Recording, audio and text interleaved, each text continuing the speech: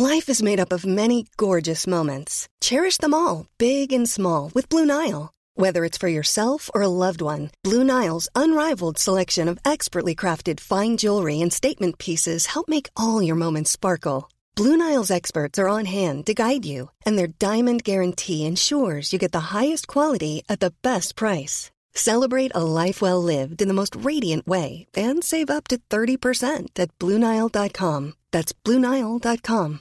Ryan Reynolds here from Mint Mobile. With the price of just about everything going up during inflation, we thought we'd bring our prices down. So to help us, we brought in a reverse auctioneer, which is apparently a thing. Mint Mobile Unlimited Premium Wireless. How to get 30, 30, bit to get 30, bit to get 20, 20, 20, bit to get 20, 20, bit to get 15, 15, 15, 15, just $15 a month? Sold! Give it a try at mintmobile.com/switch. $45 up front for 3 months plus taxes and fees. Promo rate for new customers for limited time. Unlimited more than 40 gigabytes per month. Slows full terms at mintmobile.com. Henry läser Wikipedia.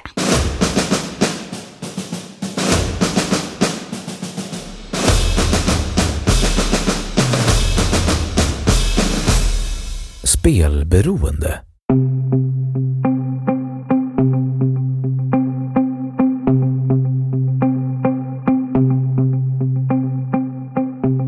Spelberoende, spelmissbruk, patologiskt spelande eller ludomani är ett psykologiskt eller socialt beroende av hasardspel. Det kallas även hasardspelsyndrom i psykiatriska sammanhang. Spelberoende är en form av impulskontrollstörning, liksom kleptomani och pyromani. I likhet med andra impulskontrollstörningar delar personer med spelberoende en del generella symptom med substansberoende. Till exempel är det vanligt att behöva spela med allt större summor för att uppnå samma kick. Och en del spelberoende berättar även om abstinensliknande symptom som rastlöshet och irritabilitet. Typer av spel som anses extra starkt kopplade till spelberoende är snabba spel där tiden mellan insats och vinst är kort. Detta inkluderar spelautomater av olika slag som enarmade banditer, pokermaskiner, Jack Vegas och de i Sverige illegala Las Vegas-automaterna. Från och med den 1 januari 2018 ingår problem med spel om pengar i socialtjänstlagen och hälso- och sjukvårdslagen. Det innebär att kommuner och landsting blir ålagda att förebygga spelproblem. De ska också erbjuda stöd och behandling till personer som har allvarliga problem med spel om pengar.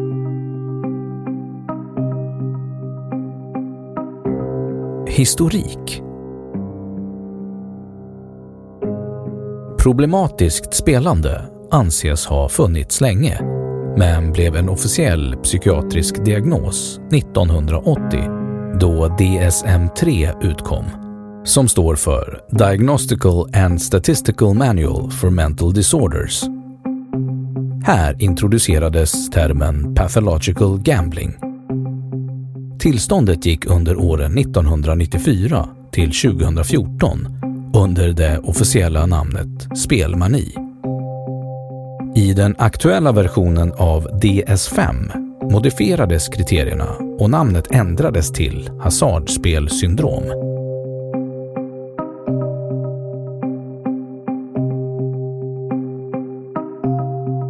Diagnos. I ICD-10, som är en allmänt accepterad standard för klassificering av sjukdomar, utgiven av Världshälsoorganisationen WHO, kategoriseras spelmani under rubriken impulskontrollstörningar.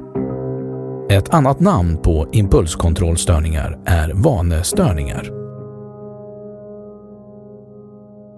Att regelbundet ägna sig åt hasardspel är inte nödvändigtvis spelberoende. Inte ens om det är ett högriskbeteende. Det kan vara en del av en livsstil.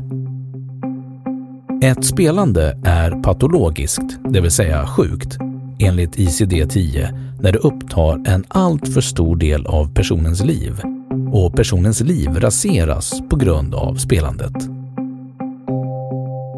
Beroendet kännetecknas också av att personen innan spelet får en prodrom, en förfas som i detta fall kännetecknas av en ökad spänning.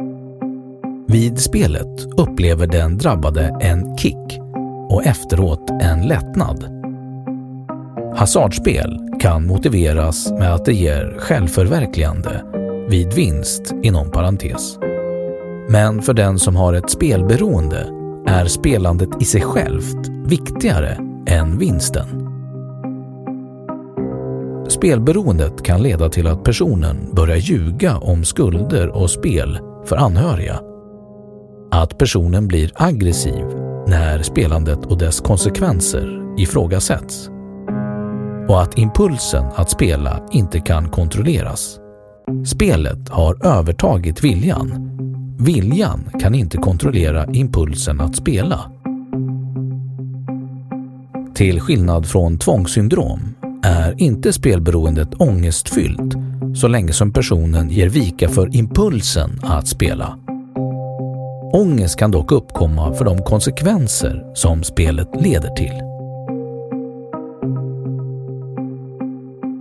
Personer med affektiva störningar, alltså psykiska störningar vars huvudsakliga symptom handlar om förändrade känslor eller stämningslägen, kan få liknande manier. För dessa personer är inte spelandet i sig grunden till sjukdomen. När en person med affektiv störning slutar spela letar personen efter en annan mani. För en person med spelberoende däremot är personen botad när personen slutar spela. Likaså kan personer med antisocial personlighetsstörning spela bort pengar, men dessa saknar den skuldkänsla som personer med spelberoende får inför de som drabbas av beroendet. I likhet med andra impulskontrollstörningar kan spelberoende bero på hämmade drifter, till exempel aggression.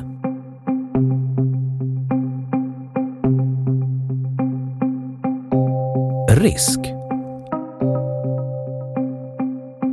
Självmordsrisken är 15 gånger högre för den som har en spelberoende diagnos än för befolkningen i stort, även då andra beroendesymptom eller depression föreligger. En rapport från Statens folkhälsoinstitut presenterar följande översikt. Så här står det. En vetenskaplig undersökning om spelvanor och spelmissbruk genomfördes i Sverige på 1900-talet. Enligt denna hade omkring 2% av befolkningen i åldrarna 15 till 74 ett spelmissbruk och ytterligare cirka 7,8% riskabla spelvanor. Detta motsvarade cirka 128 000 spelmissbrukare, vilka har svårt att kontrollera sitt spelande och där spelandet fått allvarliga följder. Av dessa var det 38 000 personer som hade fått så allvarliga spelproblem att de kunde betecknas som spelberoende. Över 500 000 hade riskabla spelvanor med mer övergående eller tillfälliga negativa konsekvenser. Enligt den nationella folkhälsoenkäten, vilken Statens folkhälsoinstitut genomför varje år, varierade andelen med riskabla spelvanor mellan 3,5 och 3,9% under åren 2004 till 2006. Resultaten från folkhälsoenkäten är dock svåra att jämföra med den tidigare undersökningen från 1997 och 1998 eftersom olika mätmetoder har använts. Liknande siffror förekommer i andra länder. I USA rapporterar National Council on Problem Gambling att cirka 1% av befolkningen är drabbad av spelberoende och att cirka 2-3% håller på med problemartat spelande.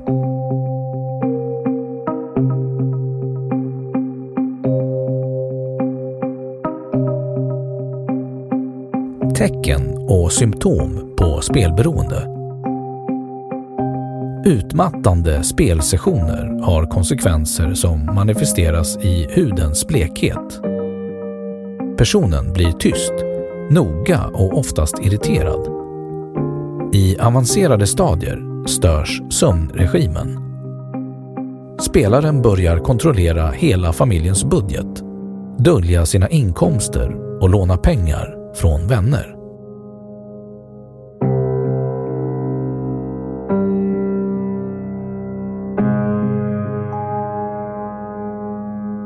Behandling.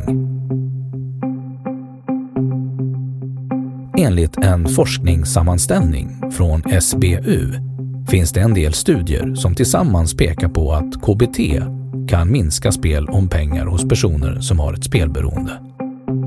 Däremot ger inte studierna svar på om spelandet skulle kunna upphöra helt eller om det blir färre dagar med spelande eller mindre belopp som satsas. Enligt sammanställningen är det också oklart om sättet att förmedla terapin har betydelse för effekten. Rapporten visar också att metoden motiverade samtal och varianter på denna troligen saknar kliniskt relevant effekt på antal dagar med spelande, satsade belopp eller skattad svårighetsgrad jämfört med bedömningssamtal och kort rådgivning.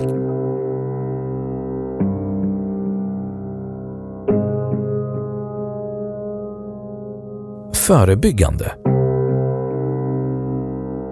År 2019 gjorde SBU en systematisk översikt av den samlade forskningen om olika åtgärder för att minska eller förhindra spel om pengar eller spelproblem. Översikten visar att det är möjligt att längre utbildningar på gymnasienivå kan minska antalet dagar som ungdomar spelar om pengar.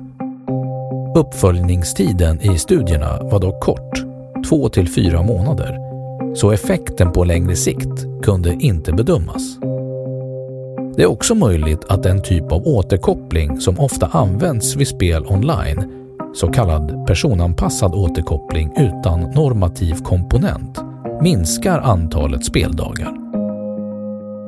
I fråga om övriga åtgärder var det vetenskapliga underlaget antingen otillräckligt, vilket innebär att effekterna inte gick att bedöma, eller så saknades det helt studier. Enligt SBU skulle forskningsfältet vinna på en mer stringent metodik och en gemensam syn på till exempel vad som är viktigast att mäta i studier. Om studierna hade längre uppföljningstid skulle man också få veta om effekterna är ihållande eller inte. I en tidigare rapport har SBU konstaterat att många ungdomar använder alkohol, narkotika, dopningspreparat, tobak och spel. Det är värdefullt att förebygga bruk och missbruk tidigt, eftersom riskfylld konsumtion som inleds i unga år tenderar att fortsätta resten av livet. Både individen och samhället påverkas under mycket lång tid.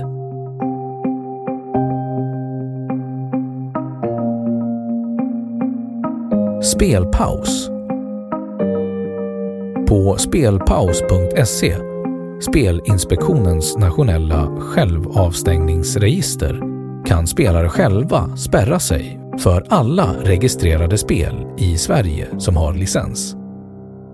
Det går att välja en paus på 1, 3 eller 6 månader eller avstängning tills vidare.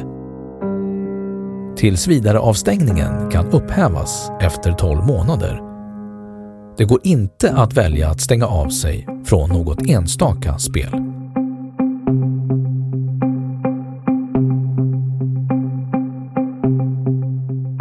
Sverige. Stöd ges av Stödlinjen för spelare och anhöriga. Det finns enstaka behandlingshem som enbart ägnar sig åt behandling av spelberoende. Övriga blandar klienter med olika beroenden, vilket är negativt för en spelberoende. Problem kan även behandlas på liknande sätt som andra beroenden, Till exempel finns det anonyma spelaregrupper med samma 12-stegsprogram som anonyma alkoholister. Sedan januari 2018 är spelmissbruk inskrivet i socialtjänstlagen och hälso- och sjukvårdslagen med målsättningen att spelberoende ska få samma rätt till vård som personer med övriga missbruksdiagnoser.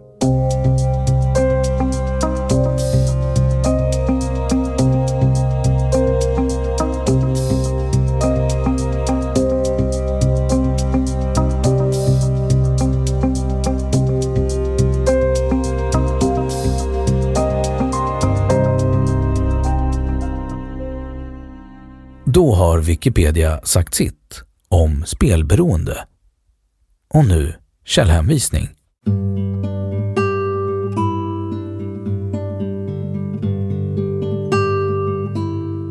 1. The Psychology of Gambling. Michael B. Walker, Pergamon Press, New York, 1992. 2. Hasardspelsyndrom är nya namnet på spelberoende. Läs 9 januari 2015. 3. Större risk för självmord vid spelberoende. Dagensjuridik.se 18 januari 2019. 4. Spelberoende. Arkiverad 10 december 2015. 10 december